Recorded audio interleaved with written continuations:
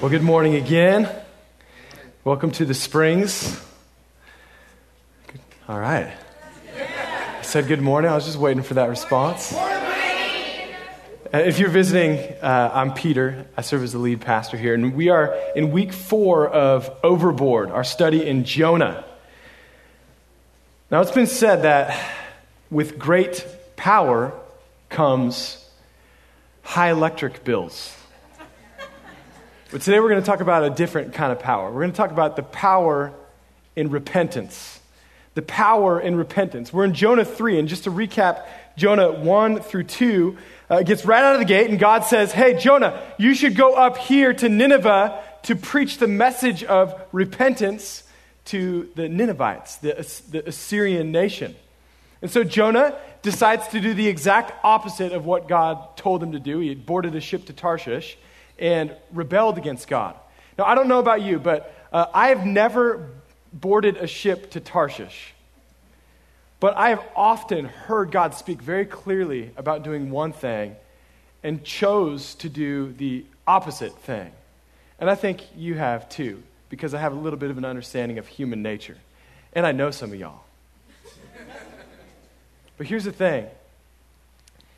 All of a sudden, Jonah finds himself being the one in need of the message of repentance. And God was faithful to send him that message through a big storm that overtook his boat, eventually being thrown overboard, swallowed up by a fish, spit out on land. And that's where we find Jonah in chapter 3 of his own book, Jonah. I'm going to ask you to stand to your feet to honor God's word. We're going to read the entire chapter of Jonah, chapter 3. It starts like this. So here's Jonah with fish guts all over him, and all of a sudden it says this in verse 1. Then the word of the Lord, came to Jonah the second time. Everyone say, the second time. Good job, thanks for your help. The second time, saying, arise, go to Nineveh, that great city, and call out against it the message I tell you. So he gets a little more specific here. Verse 3, Jonah arose and went to Nineveh, according to the word of the Lord. Now Nineveh was an exceedingly great city, 3 days' journey in breadth. Jonah began to go into the city, going a day's journey, and he called out, yet 40 days, and Nineveh shall be overthrown. Verse 5, and the people of Nineveh believed God. And they called for a fast and put on sackcloth, from the greatest of them to the least of them. This is a sign of mourning, grief, repentance. Verse 6, the word reached the king of Nineveh, and he arose from his throne, removed his robe, covered himself with sackcloth and with ashes, and he issued a proclamation and published through all Nineveh, by decree of the king and his nobles, let neither man nor beast, herd nor flock taste anything. Let them not feed or drink water, but let man and beast be covered with sackcloth, and let them call out mightily to God. Let everyone turn from his evil way and from the violence that is in his hands. Who knows? God may turn and relent and turn from his fierce anger so that we may not perish. Verse 10, when God saw what they did, how they turned from their evil way, God relented of the disaster that he said he would do to them, and he did not do it. Thank you. Y'all can be seated as we pray. Lord, thank you for your word. Turn our eyes to see the greatness of who you are in your word today. And in your light to see everything else as it truly is. Amen. There's great power in repentance. We just witnessed a scene of over 500,000 people repenting from one anointed warning from a very flawed preacher. I can relate to Jonah as far as how he was messed up like I'm messed up. God still gave him a job to do. And you know what? It was fruitful. Repentance. There's power, great power, in repentance. What I want to do with our time today I want to develop this theme of repentance. In essence, what is it?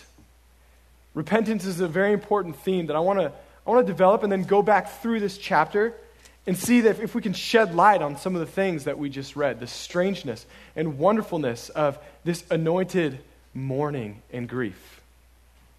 There's power in repentance. Now, first of all, let's develop what repentance is. Repentance is actually not a word specifically spoken.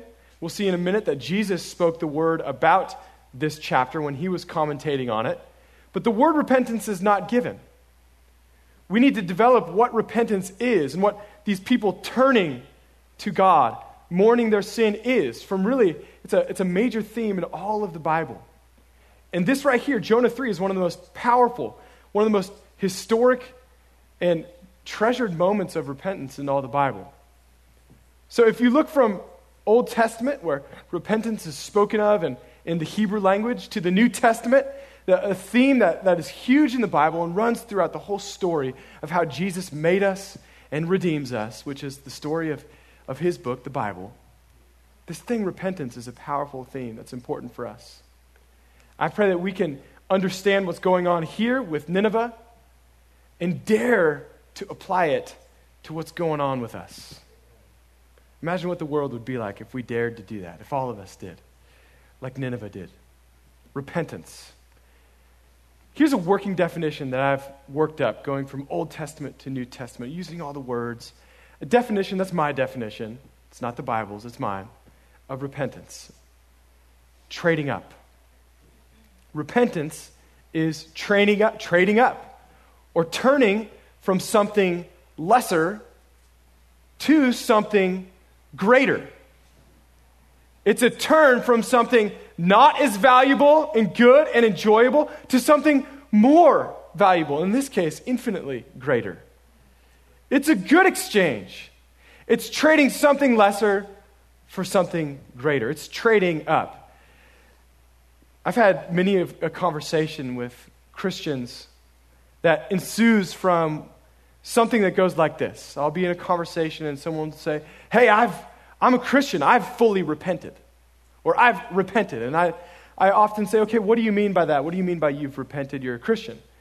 And invariably, this often happens. Someone says, especially young men, okay, well, I've repented. That means no more drinking, no more smoking, and no sex.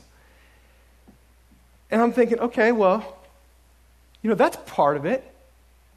But what you just described could also be a corpse and not necessarily a Christian. Dead people don't drink and smoke and have sex. There's something greater in repentance. It's not just what we turn from, it's what we turn to. Repentance is trading up. It's an empowered resolve that's supernatural to say yes to something great. And in the road to that, an empowered rejection of lesser things. But listen, there is no power to do so without what we are trading up for. And so often we can reduce repentance just to the things that we're avoiding. Let me give you a small illustration of repentance. 2 weeks ago, my mom was in town, and my lovely wife, Elise, and I, we got to go out for one of the first times on a date for first time in a while. And my mom stayed home with all the little Deuce animals, my little kids. My last name is Deucean, little Deuce animals. And she stayed home, and I was kind of getting things a little bit cleaned up for us to go out. We were going out to a Japanese steakhouse near our home. It was really exciting. I was pumped for it. I was saving up the power to just, eat a lot of food. I was stretching. I was getting ready.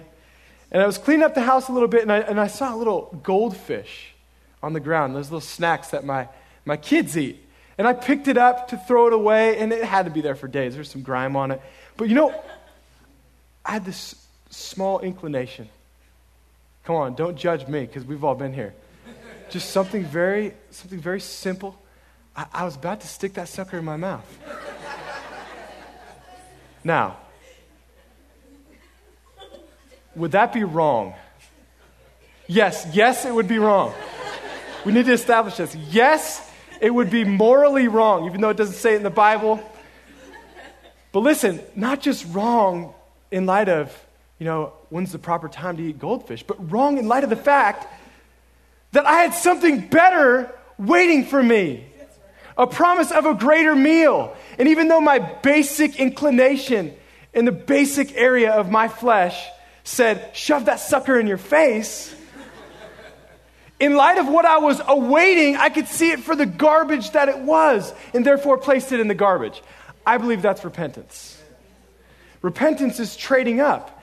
It's so much like how Jesus sets us free to see not just my bad versus your bad, Republican bad versus Democrat bad, right versus left. No, there's something greater. Where's the amen on that? We need an amen right now, okay? Not going in that direction too much, but we need to hear that. There's something greater than the garbage on the left and the garbage on the right. There's a greater meal that awaits us all. And repentance is awaiting on Jesus for a holy thing that's even better than Japanese steakhouse.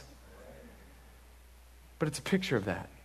We turn from our wickedness, and only in light of the goodness of being able to experience the joy, the unspeakable joy of being in right relationship with an extravagant, unspeakable God like Jesus. Only in light of that will we see all the lesser things for the garbage that it is, and therefore be able to turn from that to relationship with Him, to do it once and forevermore. Repentance is trading up. And it's a process of always trading up more and more. The enjoyment that we find in Jesus just eats all other lesser enjoyments for lunch. Repentance is turning from that. And now listen, repentance is a miraculous turn. It's easy with my mind about me to be like, oh wait, this is a grimy goldfish. I need to stick it in the garbage. I understand that it's not so simple when it comes to the real fears and the real worries. We need supernatural help to see the grimy, dirty things of sin to turn from in light of something so much better. It's a miraculous thing. Repentance is the miracle that Jonah is speaking about, I believe, in this whole book, the miracle of repentance. I think Jesus agrees with me, and I try to do my best to make sure I see everything through his eyes when I read the Bible or anything else. Jesus, you don't have to turn there, but in Matthew 12, he's commentating on the Book of Jonah, and there were religious people that were obsessed about all sorts of signs and miracles and experiences, anything like us. And here's what Jesus said. He said, an evil and murderous and adulterous generation seeks a sign, but no sign will be given except the sign of the prophet Jonah. Verse 40 of Matthew 12. For just as Jonah was 3 days and 3 nights in the belly of a great fish, so will the Son of Man be 3 days and 3 nights in the heart of the earth. The men of Nineveh will rise up in judgment in this generation to condemn it, for they repented at the preaching of Jonah, and behold, something greater than Jonah is here. So the first thing here is Jesus is putting to bed this weird thing about, did a fish really eat a guy and the guy survived? And did that really happen? And Jesus said, yeah, it really happened. But if you think that's crazy, something crazier is shown by what that concealed. He's saying that there's a greater miracle that it alludes to. The fact that I will be 3 days dead in a grave, and then in a moment on Sunday morning, not dead anymore. And the miracle that Jonah conceals and that Jesus' resurrection reveals produces a power in repentance. That's why he says the men of Nineveh will rise up. The heart of it is this, is that Jesus alone empowers us to trade up. Jesus alone secures us to make a better trade, to make good exchanges, not just try to be a little bit better of yourself, but to fundamentally, miraculously have something much greater than the things that we're accustomed to, the things that we can choose on our own. It's a miraculous exchange. There's power in repentance. Now, in my own life, I look back and Jesus helped me come to repentance through the preaching of some young folks in my campus ministry in high school. And That's where repentance started. 19 years later, I'm still empowered by Jesus to make trades and trade up today. And in high school, it shocked me, this whole power in repentance. That, I still had some sinful desires, even after seeing a miracle of Jesus making my mind new, regenerating me. Literally, I was made new, and yet still needing to make trades with the newness of life that I had. And even though I had miraculous power and signs that I saw, the sign of repentance, the empowerment to make trades of the lesser desires for greater desires, was one of the most shocking experiences I've ever witnessed in my own life. I remember going to Bible studies, growth groups with other young men, and it was so strange to me that I didn't have to hide and pretend like I wasn't really thinking the things that I was really thinking. Anyone ever been there?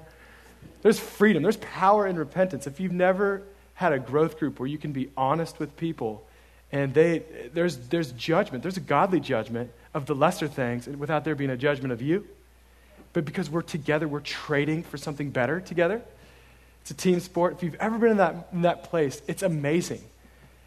I didn't have to hide, here's what I'm thinking, and this is what I see, and this is how I see young women.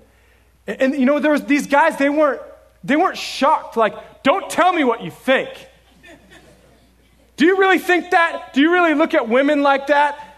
No, you can't be here in our growth group anymore. You need to leave so that we don't start, wanting the sin that you have. That wasn't going on. There was no fear that they would start wanting my sin, because the Bible says there's life and death in the power of the tongue. And when I was able to confess my sin, in light of what we were trading up for, it was shown to be the garbage that it was. And Jesus was able to see us as a group of men make exchanges with a holy exhilaration and a better adrenaline rush than all the other things that we tried to titillate ourselves with. There was a greater pleasure available to us that we could trade up for. And in light of that greater pleasure, the things that we thought were so fun and cute were the garbage that they were shown to be. Instead of just arguing my garbage versus your garbage, there was an ability to express and confess sin and make trades for something that was all the more holy. Jesus isn't intimidated by your sin because he knows there's something better for you. And if you would see and savor it, he'll empower you to make good trades in the context of other people. Listen to what C.S. Lewis says about our sinful desires. He was a 20th century author and apologist. He says, "It would seem that our Lord finds our desires not too strong, but too weak," talking about our sinful desires. "We are half-hearted creatures, fooling around with drink and sex and ambition, when infinite joy is offered to us, like an ignorant child who wants to go on making mud pies in a slum because he cannot imagine what is meant by the offer of a holiday at the sea. We are far too easily pleased." Repentance is finding greater pleasure in Jesus than we could ever find in anything else, which categorically is everything else, is lesser than the pleasure and exhilaration you find in Jesus. Don't take my word for it. Dare to trade up. I dare you. In this church, we like to say more Jesus because it's really the heart of repentance. What I need, what the guy out there needs, what the people around you at your work, what your family needs, what we all need is to trade lesser things that we might be worried about, that might be in the news, that might be in our budget statements, on our spreadsheets or our apps, or the things that might get our attention on our iPhones. And we need to take those things and hold them out in light of the amazing thing offered to us and see that in light of what Jesus offers us, they're mud pies. I mean, let's build an extreme for a second. Hugh Hefner has his Playboy mansion, and what he desperately needs is the riches that I have available to me that I'm trading up for every day. he fools around with he has all the variety of women in his Playboy mansion, right? And it shows that it's never enough for him because he always needs more variety because it never satisfies. And he'll never gain freedom from repentance. A lot of people running from God, like I used to run from God, think that we can get freedom from the restrictions of religion and repentance. But there is no freedom from repentance. In Jesus, it's freedom through repentance. And no matter what people run after, Jesus is verifiably always the greater pleasure. And we all need more of him. What we all need is to trade up. So, how does repentance play out in this chapter with our time remaining? How does repentance play out? How does trading up play out? I'm going to go through it just from the start to the finish and show, first of all, that Jonah, the deliverer of the message of repentance and trading up, he first needed to receive it. Secondly, we'll show that it's the thing that you're trading for that they reached after. I'm going to show you that the Ninevites weren't just turning from sin, that they were aiming for something they found in the presence of this message. And then thereby at the end of the chapter, you'll see that they actually did have to turn away very conscientiously and painfully from a lesser thing, okay? So first of all, let's go to verse 1 and see that the person who needed this message most fundamentally was Jonah himself. Verse 1, the word of the Lord came to Jonah a second time. Came to him a second time. How good is God? How many of y'all have ever had, you don't have to raise your hand, but you can be real if you want, God says something and you fail to do what he tells you to do? That's me and everyone else. It's all of us, and then some of us are lying about it, so you're doing that right now. How good is God that a second time he affords us? He gave Jonah his second time, and he even gave stricter boundaries. Not just warn them, but do exactly what I tell you. And Jonah had some understanding, like, I don't like being in fish, and I'm going to do what he says. And some of us have our own equivalent of the fish in our past. Thank you, God, for a second time. He gives us restoration of the mission. So listen, here we go. We're talking about repentance and him going to a city and telling them to trade for lesser things and the evil and the wicked of your hands for a greater thing available to you. But listen, the guy who was preaching the message of repentance was the guy that was walking in repentance. And that needs to be us too. There's no shame in that. That was God's plan. Today, I know I'm speaking to all sorts of people. Maybe there's people in this room who maybe have never quite heard the message of repentance. And maybe it's the first time where Jesus has illuminated your heart to really hear the Word of God. And maybe today for you, this is your first day to ever actually functionally respond to the message of repentance. But I also know that there's a lot of other people here who've heard about repentance before. And the trade is still ever before you. And there's even a group of people in here that are helping me with this message throughout the week, are we not? I know that in this room there's 25 growth groups represented. And leaders of these 25 growth groups that are here, and you're wanting to go and preach the message of repentance to people you love. You're praying for people on your VIP prayer list. And you're in need of repentance too. In fact, there's specific things that God has said you failed right there, right that place that you don't want to talk about, and it hurt. And I am exposing that and giving you a second chance in that area. And God's mercy on you is very painfully specific as you go to preach to others. Charles Spurgeon, in his commentary, 19th century preacher in Britain, his commentary on Jonah, he says, the grace of God not only restores a man like Jonah, generally as it were, but renews him to the very point which he had sinned and failed. Take courage then, you who are beset with some special sin. Let us learn from the long catalog of those who have fallen and yet been recovered to hope for ourselves.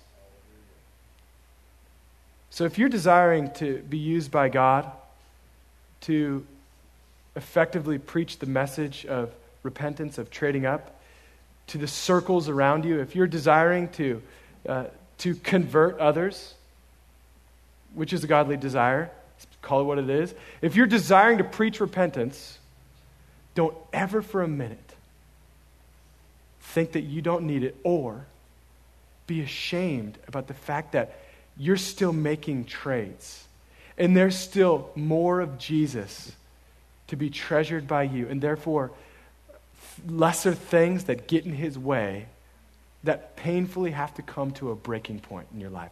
Never be ashamed of that.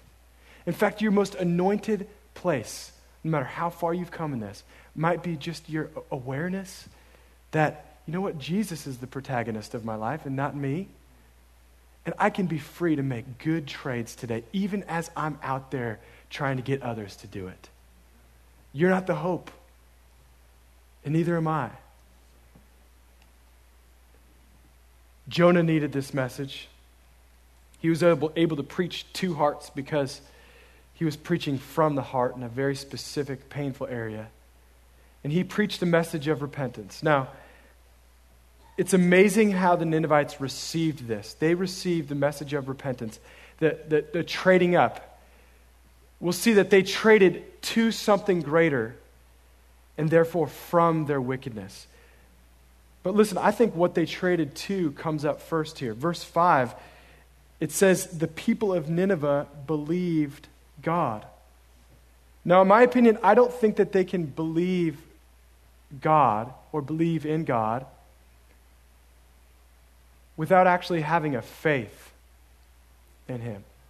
Now, you can believe that you're going to be destroyed, but I don't think anyone ever believed God and turned to place their faith in God simply out of a fear of impending doom. They had to see that there was an amazing mercy available to them from a holy, righteous God who could have killed them and should have. And in light of his mercy, love, and grace, they saw their wickedness for what it was. And therefore, they believed God. But don't just take my word for it.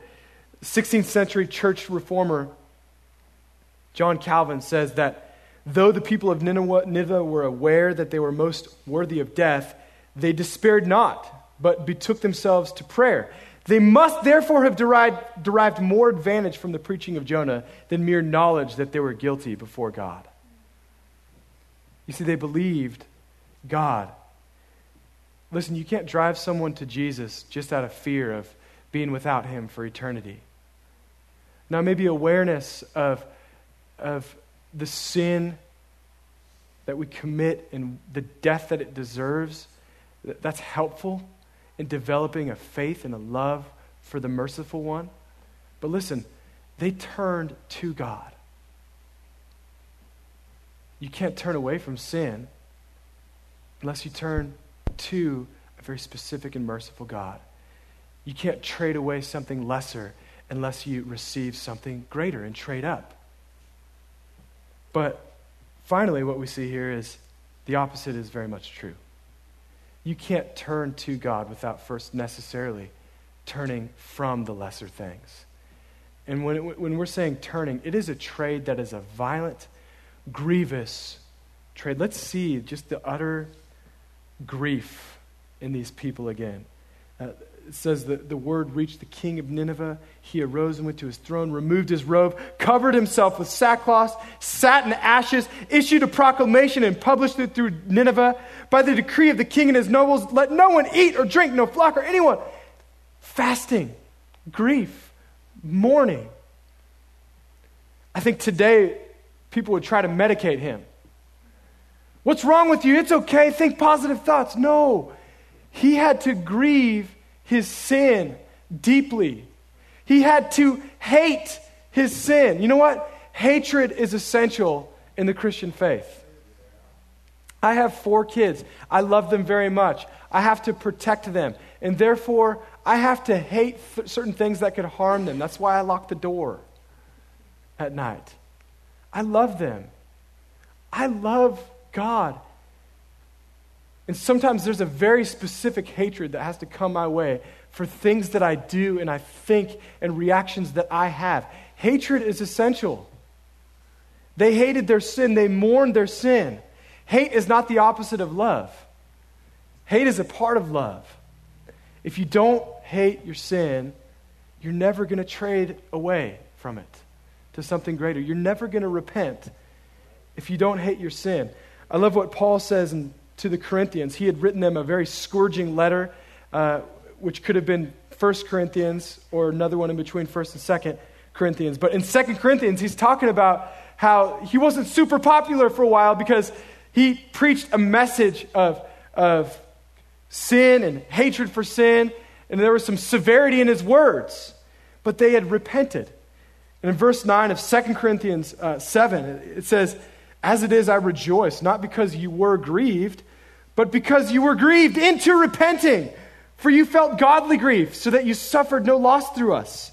For godly grief produces a repentance that leads to salvation without regret, whereas worldly grief produces death. For see what earnestness this godly grief has produced in you.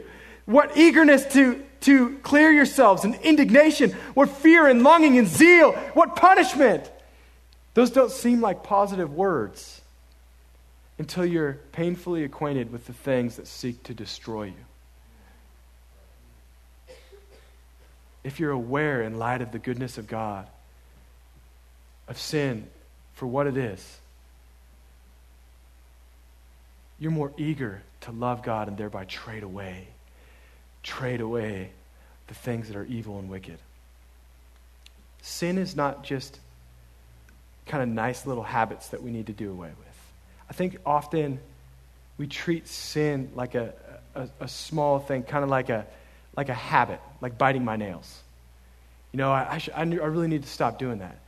I've actually seen young men treat pornography addictions like that. You'll be counseling them, and they're like, yeah, I don't want to look at porn, because who would say, yeah, porn's a good thing that's good for us, except for an increasing amount of psychologists today. But who in regular culture would say, yeah, pornography, great? No. He says, no, pornography is bad, but my problem is there's no hatred. It's kind of like a preference to not keep doing it. Like, I don't want to keep biting my nails because, that's not productive, and that's kind of like a habit I want to get over. If things like pornography addiction are treated like habits that I'm trying my best to get over, but no big deal, and they're treated with the type, or even like a worldly grief, which is just mad that I got caught. If there's no real grief and indignation, it'll never be repented of. It'll never be traded for something better. And in light of what Jesus has called us to when he says, young man, I've secured for you an exhilaration, a holiness, an expression of your sexuality that goes way beyond your sexuality, something that you can find a joy, a holiness in marriage, a companionship that secures you for a greater adventure in life, to waste not your life before you die and have fun all along the way and see beautiful babies arise from it. If God can help us to see the mercy available to us, despite the fact that we defile the things he's preserved for us, we can thereby say, God, can I trade this? Can I grieve this? Can I hate this? And then when in light of that good thing, we're made to see this thing for what it is, this disgusting system that enslaves young children at a greater degree than any slavery has ever captured a society. If we're able to see that I'm contributing in my little nail biting, what I think is nail biting, to a system that is locking 7-year-old girls up and contributing to a societal issue that's not only destroying marriages, but destroying little beautiful people with a proportional rise to pornography and child porn. If we could see the glory that Jesus has called us to, and in light of that, the thing that we can hate, and the mercy that's available to us. Now look, I wasn't trying to maybe go that deep into porn, but I hate it. And I hate how I have allowed my eyes to be defiled by lesser things. I don't just hate those people out there, the porn industry. I hate my sin because God has caught me. And he's given me a grief that's better than just, I'm bummed that I got caught. Like someone catching me biting my nails. No, he's given me a grief that, I've contributed to a spirit of lust that is rampant in the earth. And I have available to me the power to see him purify me of all people. And I know my own impurity. And the power to live a godly life and to love my children and my wife. Now, in light of that, repentance is something more than just saying no to a bad habit. You can't turn to God without turning away with indignation from the things that would destroy. Now, finally, the last thing it says here, which is intriguing, is this, verse 10. When God saw what they did, how they turned from their evil way, God relented of the disaster he would do to them. I think that's the story of all of our lives. If you have the gift of even knowing the name of Jesus, this is your story, verse 10. And contextually, when you look through the rest of the Bible, it's not just that he relented from sin, he delayed his judgment to a future day. A Friday, to be exact. When he reserved the wrath that is due to all humanity for what the Ninevites did, what I've done, for the defilements of the lesser things, and how it really messes me up and messes everyone else up. And he said, I will put the wrath and the justice due to all of humanity down to one person who doesn't deserve it.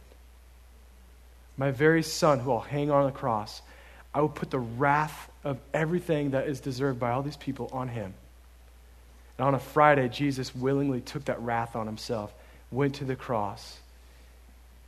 And on that same weekend, that Sunday morning, he rose again from the dead, securing the power for us to be able to turn from lesser things and not just talk about repenting, but live out the power found in repentance. You stand to your feet with me, please?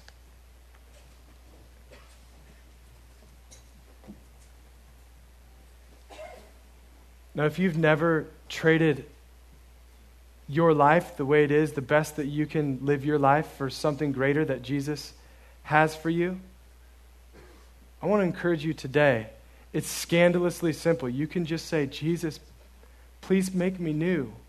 And because he's paid the price to do that, he can do that. You don't have to put on sackcloth or even know what that is. You can just say, Jesus, I mourn who I am without you. Make me new. Even as we're closing, just say, Jesus, make me new. And you know what? The Bible says you can become a Christian just by calling out to Jesus. You can walk in the power in repentance. But for all of us, I want to ask you, what is God calling you to trade and to mourn and why? What is the better thing he's calling to you? For me, I see the look on my kids' faces when I look on them in anger, and I have moments of impatience with my 3, 2, or 1-year-old, and it's not just a thing, I need to get out of that habit, or I'm afraid if anyone from the church saw me with this, it's, God, I need you to fundamentally change my habits and my impatience.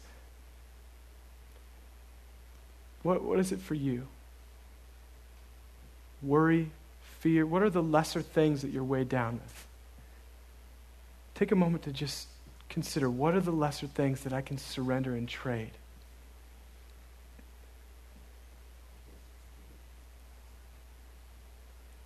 Now, let's consider